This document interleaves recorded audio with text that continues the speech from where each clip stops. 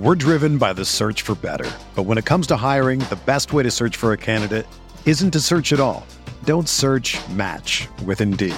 Indeed is your matching and hiring platform with over 350 million global monthly visitors, according to Indeed data, and a matching engine that helps you find quality candidates fast.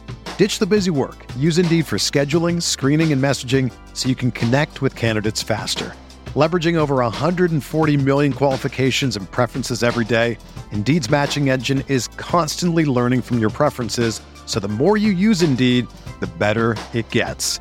Join more than 3.5 million businesses worldwide that use Indeed to hire great talent fast. And listeners of this show will get a $75 sponsored job credit to get your jobs more visibility at Indeed.com/Blue Wire. Just go to Indeed.com/Blue Wire right now and support our show by saying that you heard about Indeed on this podcast. That's Indeed.com/Blue Wire. Terms and conditions apply. Need to hire? You need Indeed. What's up, y'all? It's Drewski, and I've teamed up with Mountain Dew to produce a hilarious new basketball podcast called The Dew Zone with Drewski. Learn the backstories of your favorite ballers and celebrities like Jamal Murray. Did you have like a favorite team? Was it the Raptors at the time or no? Was the Raptors even started around that time? Come on, bro. I ain't that old, fam. You talking like I'm 50. Taylor Rooks, Asia Wilson, and many more. You won't want to miss this. Listen to The Dew Zone with Drewski on Apple Podcasts, Spotify, and wherever you listen to podcasts.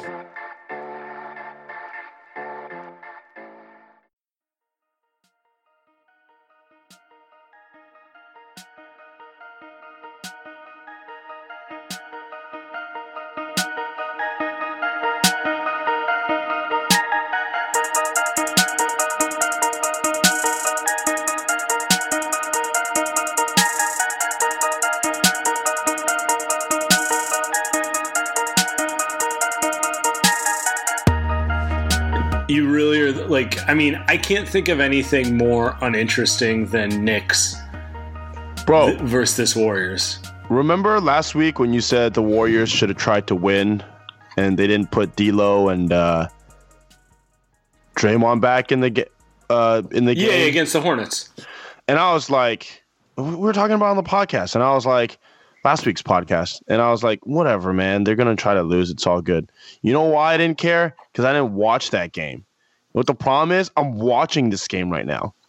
Me and you are at home watching the Knicks, watching the Warriors, where the Warriors are 5-point favorites, and they look like shit.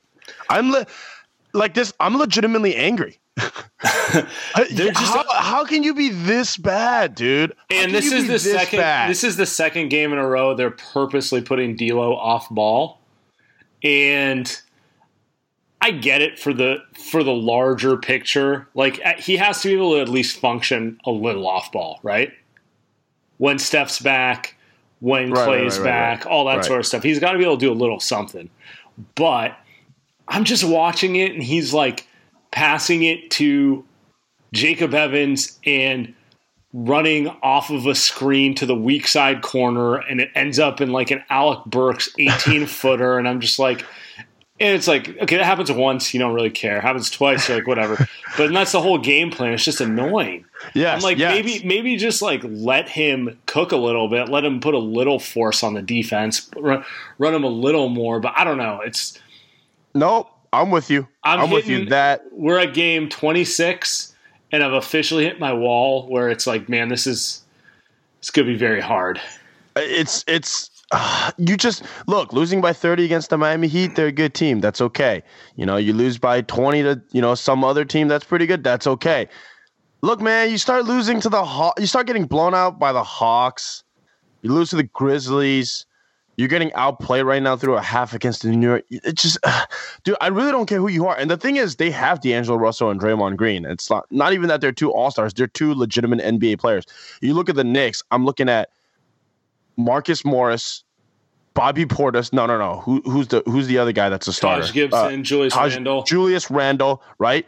Yeah, that's fine. They NBA really players. Just every player on their team wants to play the exact same position. It's like, but anyway, this is embarrassing. It's honestly embarrassing. We're not even doing a cold open this week. This is pathetic. This is just. Welcome to Light Years, guys. By the way, So we're going to obviously have to pivot to more league stuff, but I had a good conversation with Jonathan Wasserman, the lead draft analyst for Bleacher Report, used to run NBADraft.net.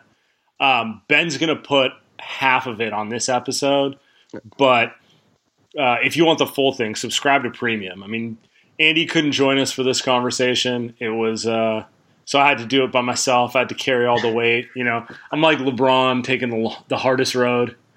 Slowly Sam phasing me out, and I respect that. Not even. I'll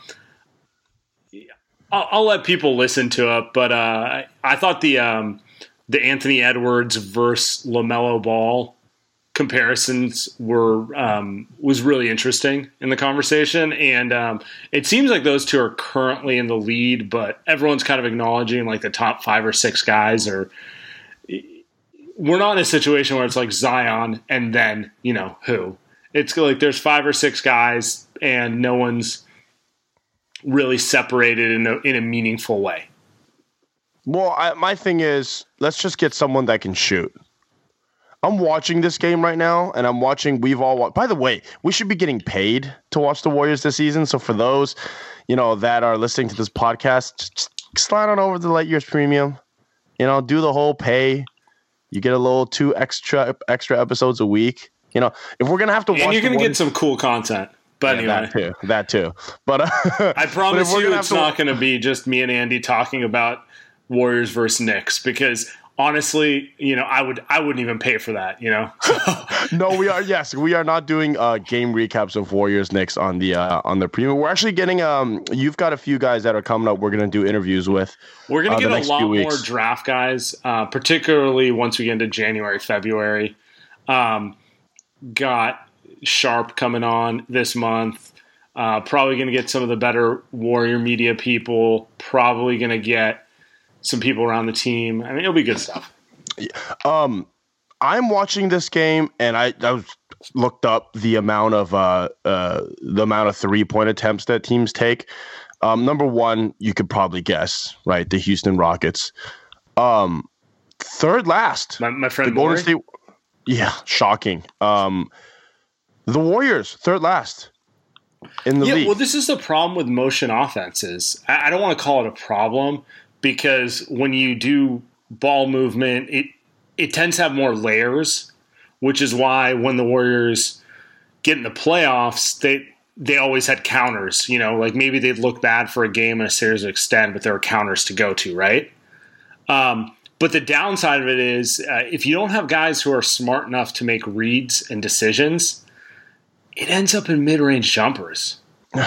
And like we're seeing it with like the Spurs. But you saw it with the Celtics last year, and like if the team's not like sync and you don't have like guys who know how to move the ball, everything ends up in like the 15 to 18 foot range. Even when they did, you know, they still shot a lot of mid-range shots last year. I mean, but that was more KD. The problem is those KD. I mean, not a problem. He's maybe not the best mid-range shooter of all time. But now I'm watching Glenn Robinson, I'm watching Eric Pascal, and I'm watching Jacob Evans, and I'm watching these guys. They've got 3-point shots that they could take. Instead, they're pump faking, dribbling in, and shooting a jump shot. And I'm gonna be honest, man. These guys, they have the same amount of probability of making a 3-pointer and a mid-range jump shot. They are not good enough shooters to say, I would rather have Glenn Robinson shoot a 12-footer because he's so automatic that I don't want him to take a 3. No, absolutely. Like, we'd get annoyed when Clay would take a bunch of mid-range shots, but at least Clay was in the top 5 in terms of mid-range percentage every year. You know, he shot, I think it was 47% on long twos last year. Look at you. Whew. And, you know, the problem is he shoots like 42% on threes. So, like, you're not like, you know, and that's worth an extra point. So it's a little annoying. But, like, end of the day, he's still, like, one of the best mid-range shooters. And, you know, when you're Klay Thompson, in general, any shot he takes, if it's a clean look, you're cool with. I don't even want D'Lo shooting mid-range jump shots, you know? Like, I'm okay with D'Lo taking them because he's really good off the dribble. And the bigger reason I'm cool with D'Lo taking them, when he gets in the mid-range, he can set people up with his passing. So sometimes he has to take the mid-range jumper to keep these defenses honest. Like Glenn Robinson III is never making a read to to kind of make the pocket pass to the big. At least D'Lo will. It's like the Kobe thing. You let him operate in the mid-range because if he's a threat there, he can make every read you need on the floor. The Warriors are currently down by 17. And by the way, to your point, this has actually been the most annoying thing about Glenn Robinson III. I think he's been one of the nicer stories on the Warriors because he's an NBA player, right? And he he tore his ACL a couple years ago, and his career kind of like he was one of those guys who looked like he was going to be a nice little role player, and then he messed up his knee and kind of bounced around a little bit, and now he's looking like he's potentially going to find a place. I don't think he's a starter, but I think we talked about it on the radio show. I'd rather have him than McKinney, right? Mm-hmm. Warriors down by 19 now, by the way. I'm going to keep updating it while you talk. Oh, God. But the thing Glenn Robinson III does that really annoys me is he's taken I'm pulling up the numbers right now so I don't misspeak. He's taken 10 shots a game, only 3 of them are threes. And he's not getting to the rim the other 7 times. Yep. So he's just down by 22. He doesn't All right. We don't. You know what? This is enough on this Warriors team. Let's get into our other topics. Well, you were making a Glenn Robinson point. I'm with you. My point is, I wish he would just be more of a 3-and-D guy instead of, like Kerr's like, oh, he goes right into dribble handoffs and tries to make moves. I'm like, I don't need him to do that. I agree. And my general impression on Glenn Robinson has been he's good. He's fine. Like you say, he's an NBA player, but there's just nothing there that I feel like. It's like a lot of the stuff he does that he doesn't do well, he does too much of, which is essentially what you're saying. And so it's like, I don't really care for it. It's not impressive. I kind of don't care if he's making kind of mid-range jump shots. I don't need to ever see that again. But this is probably more a symptom of just me being frustrated with the team.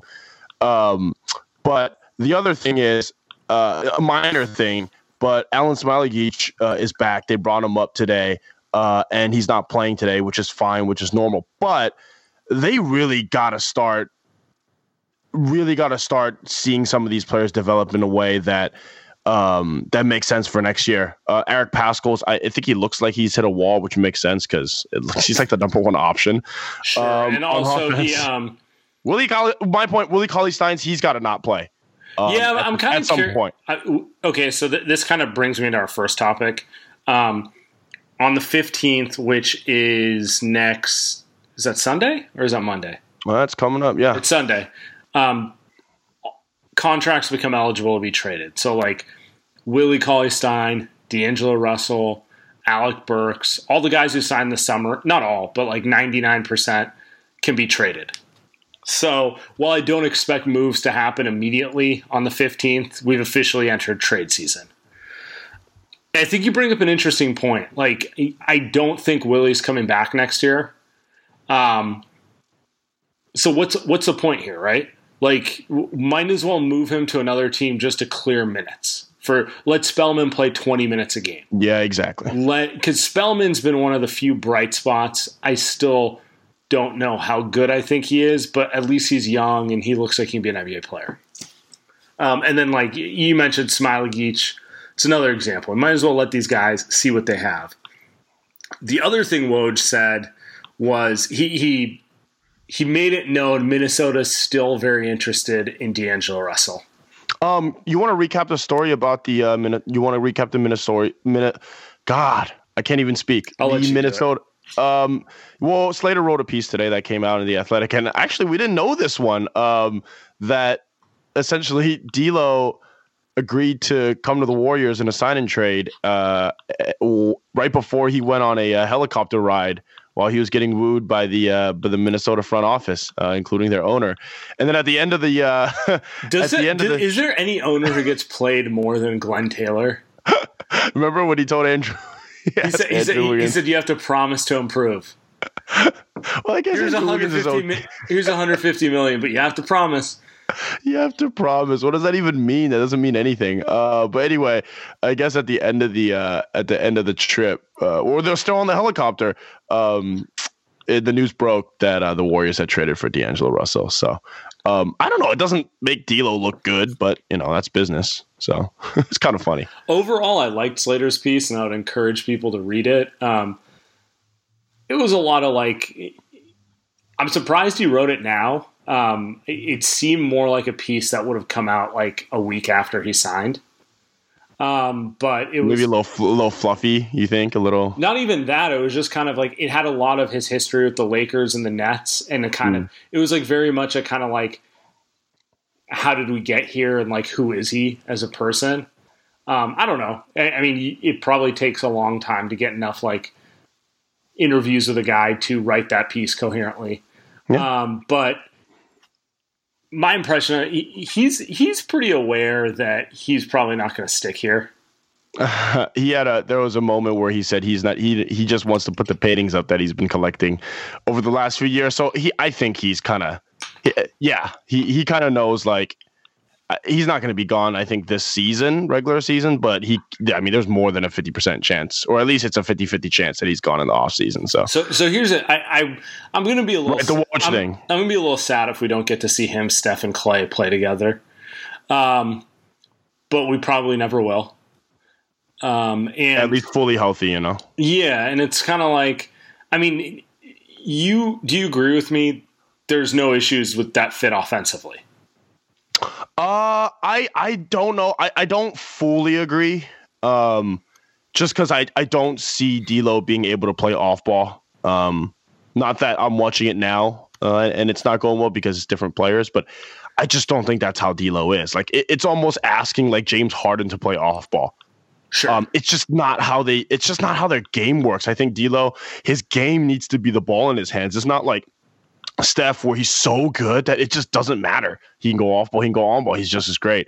I think D'Lo, that's just who he is. Not all player. KD, he can go off ball, he go on ball. It doesn't matter. But I think D'Lo's not that type. He's just not that good or not that great where he can I can play off ball. He has the handle, and I just don't know. Like they'll be good. I just don't know it'll maximize who D'Lo is. To me, the issue with it's always going to be the defensive end. I don't know how you are a contending level defense with that backcourt. I think they'll score fine though. But anyway, before we go, more D'Lo. Let me do a read. Oh, it's our favorite. Talking about erectile dysfunction isn't easy. Usually, we just brush it off or blame ourselves saying things like, I lost my mojo. Or we avoid it altogether with excuses like, I had a long day at work, or, sorry, honey, I'm just not feeling it. But with Roman, it is easy to talk about it with a real doctor who can prescribe real medication. It's simple, safe, totally discreet. With Roman, you can get a free online evaluation and ongoing care for ED, all from the comfort and privacy of your home. The doctor will work with you to find the best treatment plan.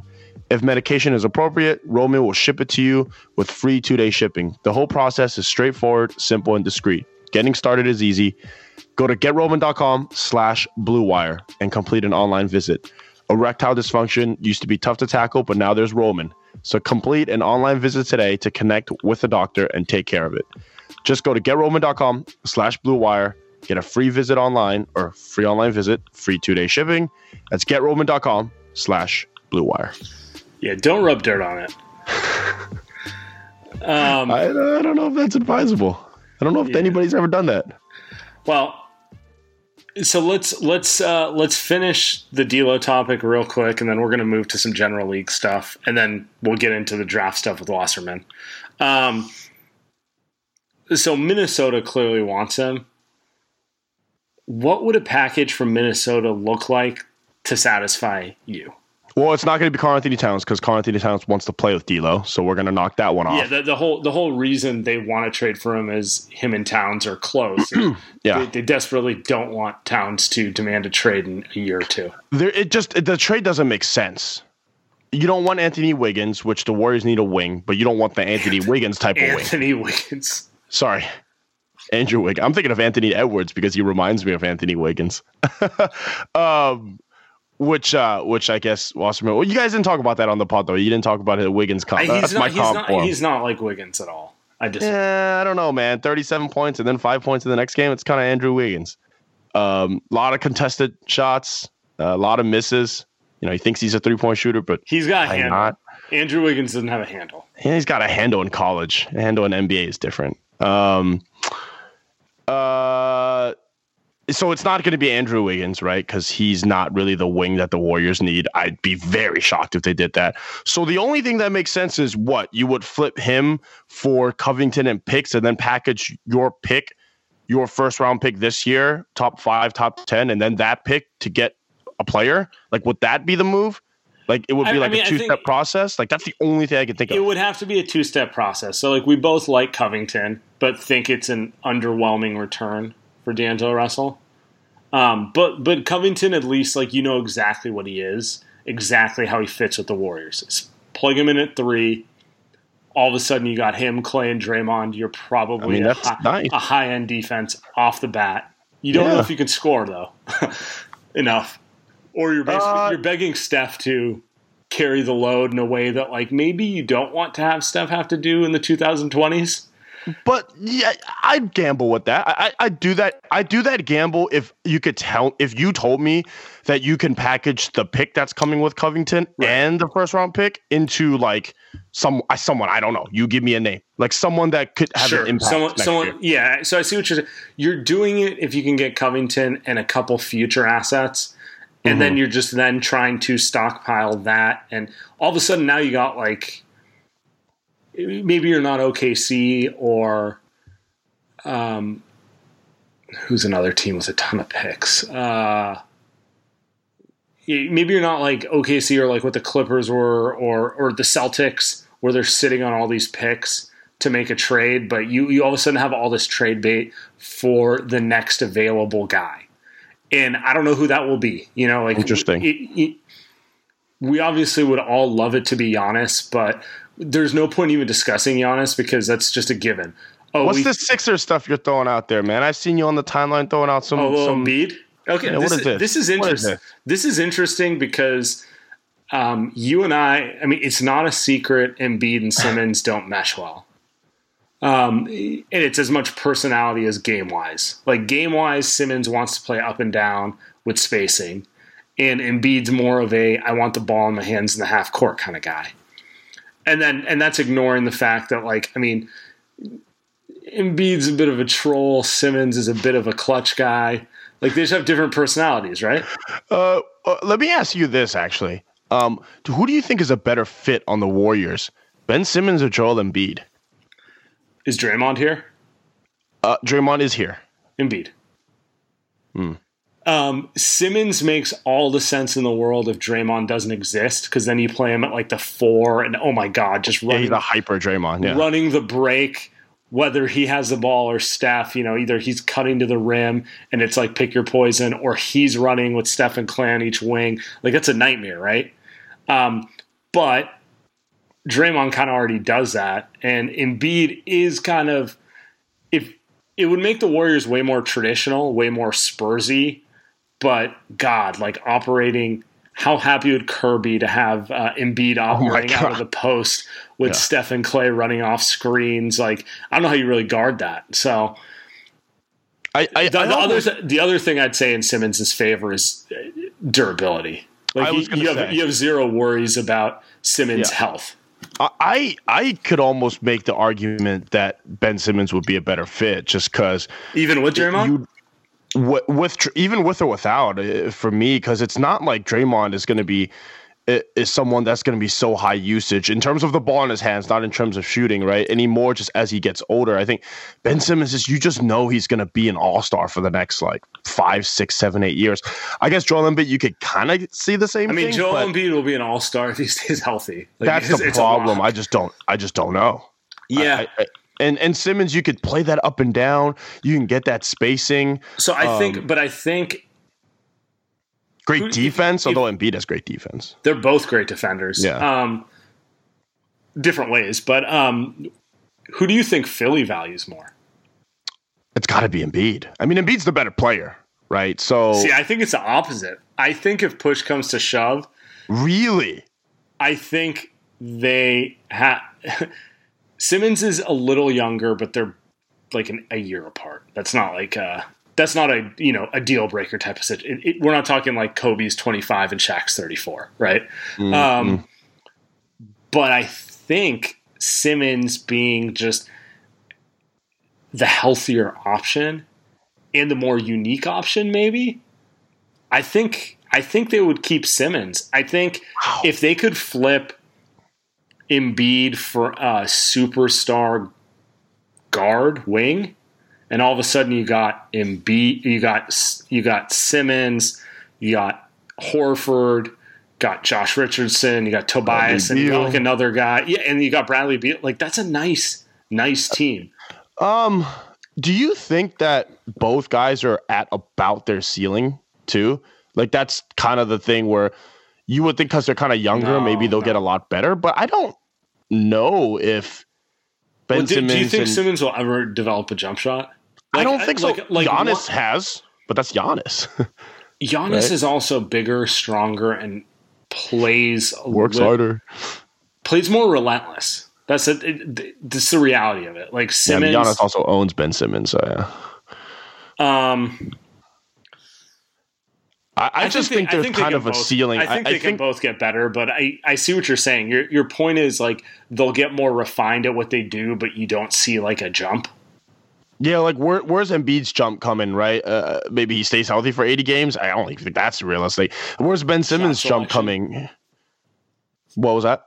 Embiid can get better with shot selection, and I mean he has a ton of turnovers, right? He's not a great passer. So yeah, maybe Embiid has a higher ceiling, but I kind of imagine Draymond and Simmons pushing the break, and you got Steph and Clay spacing the floor. But then again, who's the fifth guy? Because that's a problem. Because if we throw Looney out there, now we've got three guys. The fifth guy better be a shooter.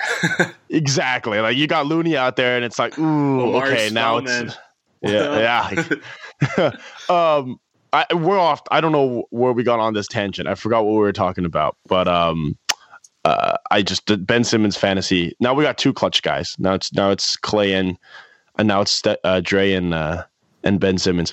I just saw that on a timeline. I saw someone throw in like D'Lo and a pick or the first round pick for Ben Simmons. That's why I brought it up. Well, and the reason I think they might trade Embiid more, he's having a weird year. He's down across the board, and down means he's averaging like 22 and 12 instead of 27 and 12. And they're just. The reports out of Philly with him are weird. So I don't know. Maybe I'm reading too much into it. Maybe I'm reading what I want to read. That's also a strong possibility, right? But it just seems like there's. Do you think those two stay together for the next 5 years? 5 years, yeah, probably not, right? I mean, because it's like Joel Embiid's going to be a free agent in that time span. I'm just for the duration of their deal. I think Embiid has 4 years, Simmons has 5. Yeah, because it's one of those years where I'm with you. So my answer would be no, but it's more like you watch the Sixers this season, and wouldn't this be kind of the season where you're like, okay, things are coming together. It's kind of a decent fit roster-wise. They should be like happy and winning and doing well, but it doesn't seem like that's the case, right? And the East is wide open. Mm-hmm. Like they should be the team to... I mean, Josh Richardson, Ben Simmons, Joel Embiid, Al Horford, like Tobias that's a team. Harris. Yeah. Tobias Harris, that's a team with shooters. I mean, presumably, and great defenders. And it just doesn't seem like they'll win a bunch of games. They'll win 50 games. They'll probably make the semis. Maybe they'll even make the Eastern Conference Finals. But it just doesn't seem like you really gonna pick them over the Bucks, right? Like there's no way. So. It's weird. It seems like they'll lose like a series. Maybe they're up like 2-0, 2-1. And then they lose a series, and then it just kind of falls apart because guys just don't really like each other. Hard if they lose to Boston without Horford. I don't know if that will happen, but yeah, currently they're fourth in the East. Maybe they're a playoff team though, but they're also like a game out of second. So, they're fine, but it's just been underwhelming. I think everyone kind of thought it was going to be their East with Kawhi leaving, and they're just, I don't know. It's something to monitor. That might be they might be a more likely trade partner than Milwaukee. I'm actually 100% convinced now. Unless Giannis straight up demands a trade in like an Anthony Davis type of way, they're going to ride it to free agency. And you kind of have to. Like, what return can they get for him that it makes it worth it, right? We have convinced ourselves in the last 20 minutes that the Warriors are now trading for Joel Embiid and or Ben Simmons. Well done. Well done. This is the content we give people while the Warriors are down 18 at halftime to the New York fucking Knicks. Hey, when they win this game, but we finish recording, people are going to really laugh at you. No.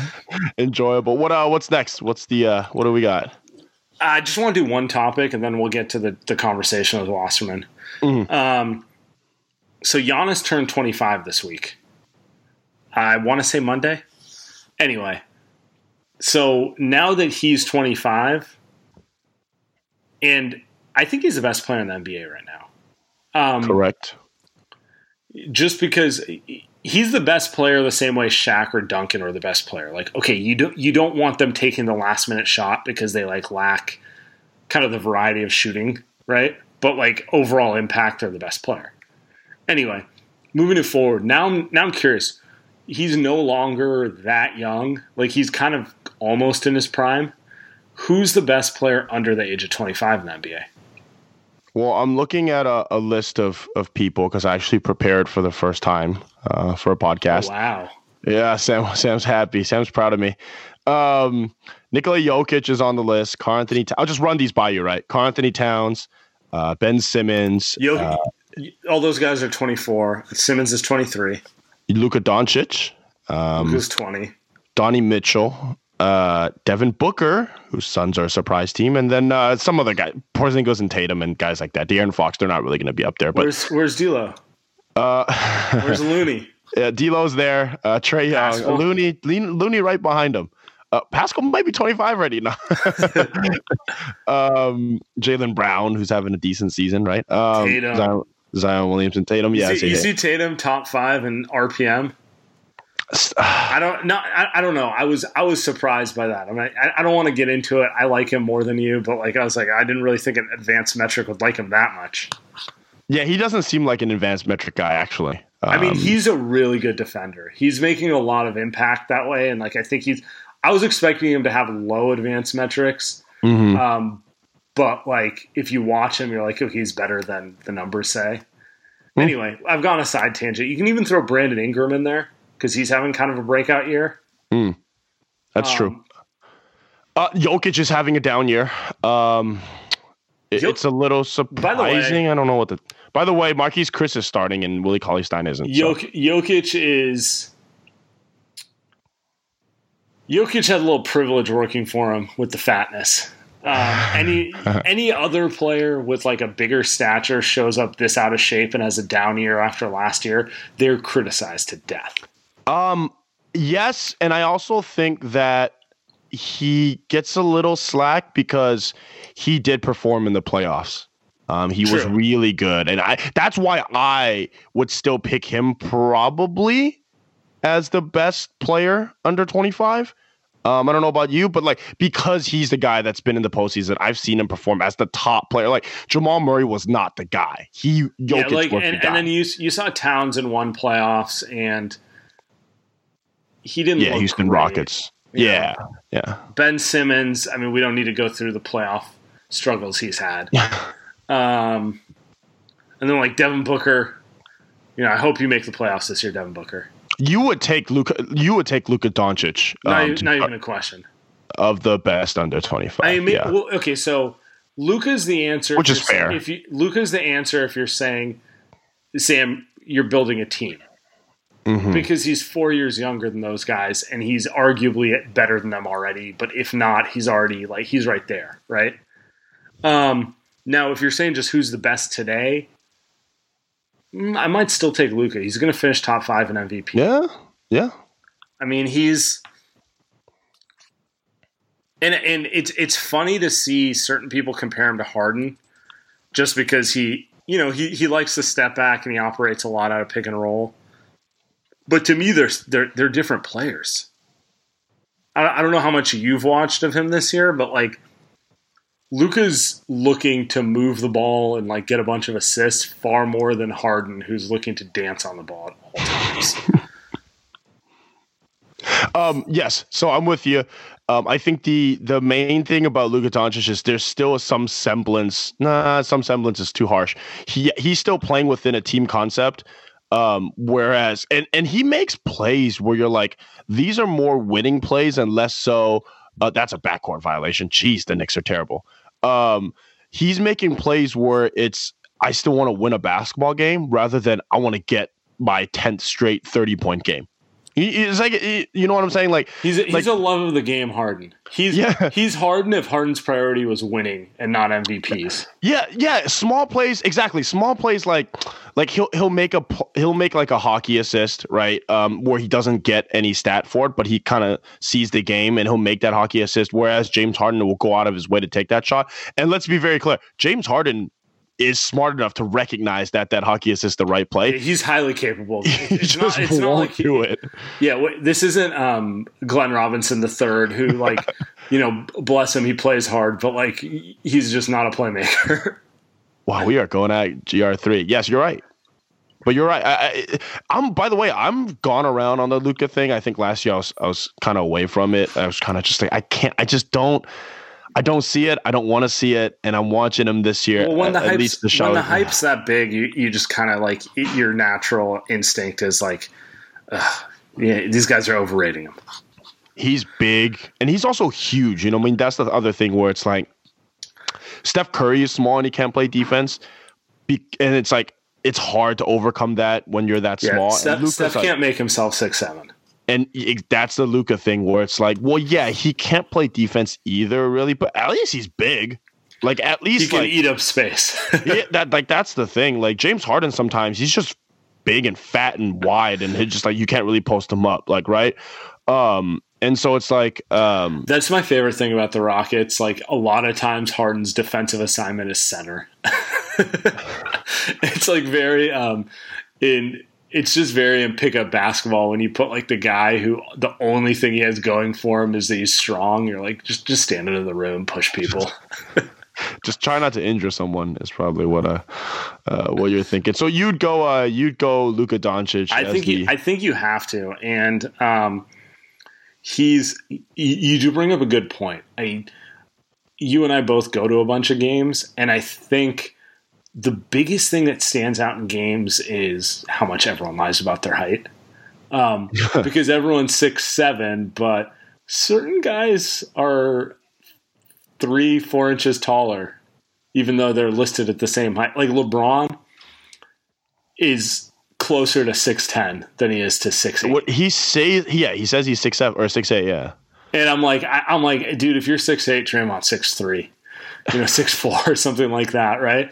And Luka is one of those guys. Actually, they're coming to Chase in 2 weeks, sometime around Christmas.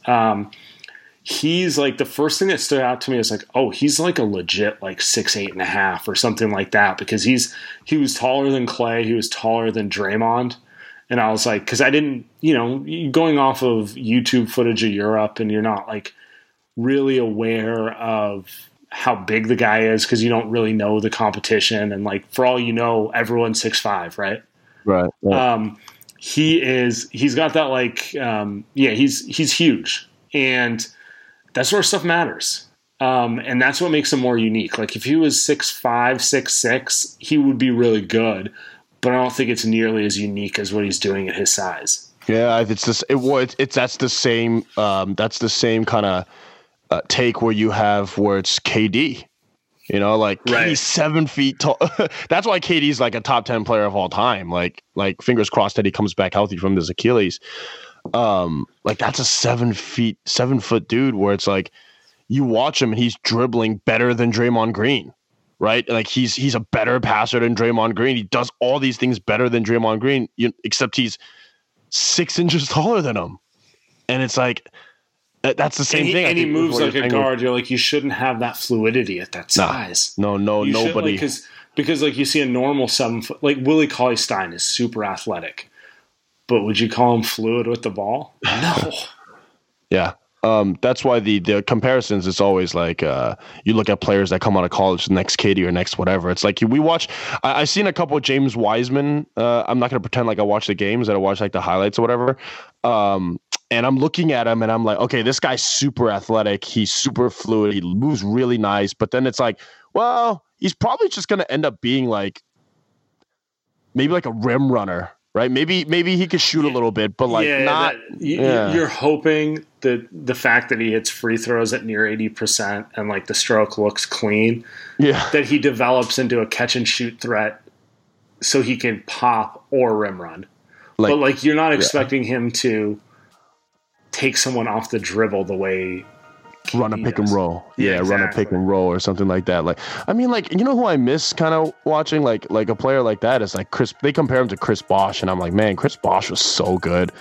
You remember, like, of course you remember, but like he was a great shooter and he was a great defender. And then like you look at him and it's like KD's the same size and he just does everything so much better. So, you know. All right, let's get to Wasserman. We out of here.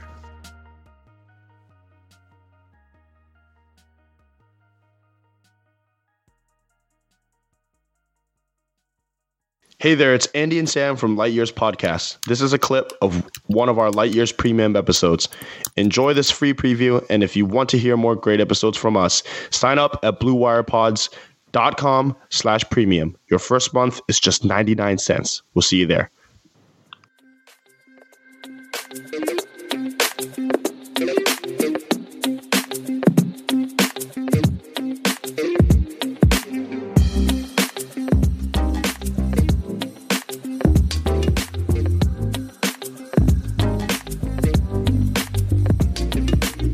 And welcome to Light Years.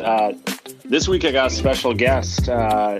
Warrior fans are probably very interested in draft content all year. So in my opinion, Jonathan Wasserman does some of the best breakdowns for the draft. So before we start, Jonathan, you want to kind of just explain where you write your podcast and everything? Yeah, sure. I'm with Bleacher Report and then, podcast Blue Wire. It's called The Lottery. Once every Thursday, a breakdown of what's going on in the NBA draft discussion, who's rising, who's falling.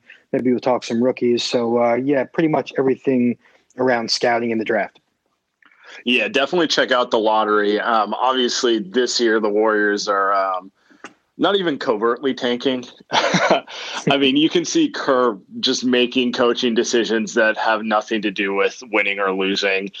They clearly want to, try to get the best player they can in what we're hoping to consider a gap year in contention, considering the injuries. And I didn't even realize you're going to have a mock draft coming out today. We're recording this on Tuesday the 10th, but perfect timing. Yeah, that worked out. No offense, I didn't do it just for your podcast, but the timing did work out well. I gotta ask you this: the Knicks are perennially in the lottery. Do the fact that they have just a gigantic fan base make draft analysis bigger business? Yeah, and plus the fact that I live in New York and have always lived in New York, and whether I try and hide it or not, I have some, ties to the organization emotionally. And so, anytime I break down who the Knicks should get, who I think they're going to get, there's always a pretty intense reaction to it. So they disappoint you every year, basically. Yeah, I mean, if you look at the track record, the best player that they've taken, which was Porzingis, is gone by year number 3, and since then, it's been Knox, it's been Frank Ntilikina. And both have been pretty disappointing. So, it hasn't exactly been, a positive NBA draft happening going on with the Knicks. Well, let's move to the Warriors. I guess I want to start with who they drafted last year. So Jordan Poole with the 28th overall pick, most people would have called that a reach. The first 25 or so games, not really doing much to dispel the myth that was a reach. But Eric Paschall, can you kind of tell me what you had with Paschall with your pre-draft evaluation and if he surprised you? Yeah, it certainly surprised me. I mean, I did not expect this, and I definitely had some reservations about how his game would translate, and most obviously did. He went number 41, and he's one of the older guys in the draft. I don't know if he was drafted at 22 or 23, and I think the big question with Pascal was, how does he fit into the NBA? He's 6'6", maybe 6'7". I forget what they list him at, but 250. Not really a consistent three-point shooter throughout his time at Villanova. How does he create his own shot? And I guess I'm pretty surprised by how well his shot making has translated. I know he hasn't made threes at a high clip this year, but he's finding ways to make shots in the mid-range, and he's using that big, strong body of his to finish inside. He's scoring within the offense. He hasn't really needed a fancy one-on-one game, and so it's worked out well. I mean, it definitely helps to get this opportunity to play really fast. And he's got that green light to kind of make some mistakes and play through them, and that certainly helped. And but anyway, all credit to him. This was certainly a surprise to me. Yeah, I think the biggest takeaway I have with him. By the way, he's smaller than Draymond Green. They play Pascal at the 3, which is probably more of a let's just get our best players on the floor type of thing. Sure. But it's working for him, and the big thing I take away from him is he's a lot better at finishing through traffic, and he's a lot, quite frankly, stronger than I would have assumed. Now, whether he's doing that versus the highest end defenders, like when they play the Lakers and Anthony Davis, that's to be seen. But versus an average NBA player, he's finishing through traffic in a way that no one else on, outside of when the Warriors had Kevin Durant, no one else on the Warriors can do. That's not really Steph Curry, Klay Thompson, or Draymond Green's game. Yeah, he had a pretty good reputation in terms of toughness and playing hard. And, he checked those boxes. I guess, again, the whole question mark with him was fit. And I know the word tweener has kind of been thrown out of the NBA draft vocabulary, but that was the thing with him. It was like, is he big enough to play the 4, and does he have the perimeter skills to play the 3? And it turns out that he's kind of versatile enough in terms of his skill package in that mid-range area. And like you said, he's been pretty good within 10 or 5 feet or so. So, it's really worked out nicely. Yeah, he's getting something like 5 or 6 free throw attempts a game, and he's hitting them at over 80%. So, even if he struggles to finish through traffic against like the Pascal Siakam, Anthony Davis caliber of defenders, it's always going to be useful when you have a guy who can at least get to the line, especially since, like I said, none of the Warrior mainstay guys, that's not really their game. I guess this brings up the one thing Kerr always talks about with him, and to a lesser degree, he's mentioned it with Omari Spellman, is coming from Villanova, coming from a good program where, Jay Wright, really well known for kind of coaching guys up and developing them. And obviously the Warriors run kind of a motion-based system. So having someone who comes from the college program like that tends to translate.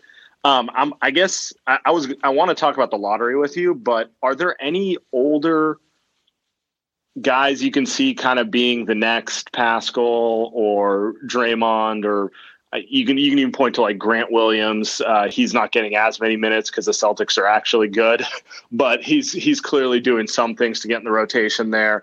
Players like that who the Warriors might be able to get in the second round or in the late first, because they're going to inevitably look at trading some of their veteran guys and trying to just pick up more draft capital. Yeah, I mean, at this point, nobody really stands out among the older guys. It's a weird thing. I just did this mock draft, and I don't think that there are any seniors I have on my top 30 board. We'll see later on. It's like really early to kind of talk about second round guys, but so far, I think the fact that there are so many freshmen is really a reflection of the fact that a lot of guys left last year, and so many guys declared knowing that they wouldn't get drafted, and that kind of, the pool of seniors this year is going to be weak, and every year it's going to get weaker because guys are leaving early, not caring if they get drafted or not, ready to just kind of start their career in the G League or overseas. And so, whether they go second round or undrafted is really not a big deal anymore. So, again, those upperclassmen, I think every year it's going to become weaker and weaker. All right. Well, obviously everyone's here more to talk about the lottery guys. So let's transition over there. You had, is it Anthony Edwards number 1 and LaMelo Ball number 2, and then ESPN just had the reverse of that. So let's start with this. Are those two kind of separated as the clear top 2 guys, or are we going to see movement among the lottery all year? I think it's going to be those 2 guys at the top. As of now, I think there's a gap between those 2 and the next best player. And honestly, that next best player could be one of like 6 guys. And so I think Edwards and LaMelo are just, right now, nobody really stands out as that obvious number 1. Like, I wouldn't even give LaMelo and Anthony Edwards number 1 overall grades. I'd probably grade them as like number 2, number 3 overall picks. But this class is missing that Zion. It's missing the Anthony Davis, that no-brainer best player. And so they're slotted there. And then we'll see who kind of separates at number 3. But to me, I think LaMelo is just such an obvious, easy fit in today's league as the classic combo on and off the ball, pass, shoot, has all those skills you need. And Anthony Edwards is just like such an obvious talent, 6'5", 225, long arms, explosive, creates his own shot, a tremendous shot maker from 5 feet behind the arc. And so those 2 guys to me are just like really safe bets with that monster ceiling. The question is who separates himself at number 3 to me. But again, it's so early. The opinions are all over the place. I still talk to scouts who thinks James Wiseman, the center from Memphis, could be the number 1 pick. To me, I just don't see that. But again, it's early. I think as more games play out, we'll start to see these tiers separate a little bit further. Yeah. I know the Warriors sent literally everyone to see Wiseman play a couple weeks back. It always catches note when it's not just the GM, but it's like the GM, the lead to assistant GMs and like coaches. And, when you send the full contingent, you're kind of sending the message you're interested in the guy. Yeah. But let's get back to Edwards and LaMelo. Tell me if my impression of these 2 is correct. So my impression is LaMelo is the more creative player, the better ball handler, the better passer. And Edwards has more of the physical profile, 6'5", 220. He's got kind of that Dwayne Wade build with like the super long wingspan, which lets him play larger than 6'4", 6'5". And he's probably the better shooter of the 2. Yeah, that's pretty accurate. I mean, LaMelo, the draw to LaMelo is his passing and his setup ability. He's got the point guard mind in terms of creating for teammates, setting the table. And that's really where his value, what drives his value, the ability to create easy shots for guys around him in transition and in the half court running pick and rolls. And then Edwards is clearly the stronger guy who's going to play through contact, who's going to give you the highlight finishes inside. But he's also the more well-rounded scorer in terms of creating shots in the mid-range and from downtown. LaMelo has a floater game. Almost he uses it too much. Like he'll drop like a 20-foot floater because he doesn't have that step back in the mid-range, that pull up in the mid-range. That's not really LaMelo right now. Right now, LaMelo is all about passing, facilitating, and when he gets hot, he's one of those confident guys, those microwaves who feeds off confidence and then can make shots in a row. And Edwards could do that too, but he's not nearly as crafty off the dribble or creative as a passer. He is, to me, a combination of Donovan Mitchell. He's kind of got Mitchell's mindset as I'm going to go out and get myself 30 points. He's probably size-wise closer to Devin Booker, but he's got Mitchell's athleticism and strength. And so I think that's their identities. One is more of a passer, flashy passer who can get hot And Edwards is definitely that killer scorer who can really take over games. And we saw it against Michigan State at 33 in the second half. So I think that's the difference between the two. So Edwards is definitely more. You wouldn't want him playing point guard, is what you're saying. Which the Warriors wouldn't have him play point guard if they got him. He's more of a he'll get assists, but he's not looking to. To hear Sam's full conversation with NBA draft expert Jonathan Wasserman and more exclusive content from Andy and Sam, like interviews with the best and brightest in the world of the NBA, and of course, everyone's favorite segment in all of podcasting, Love of the Fame or Love of the Game, subscribe to Light Years Premium. Click that link in the show description now.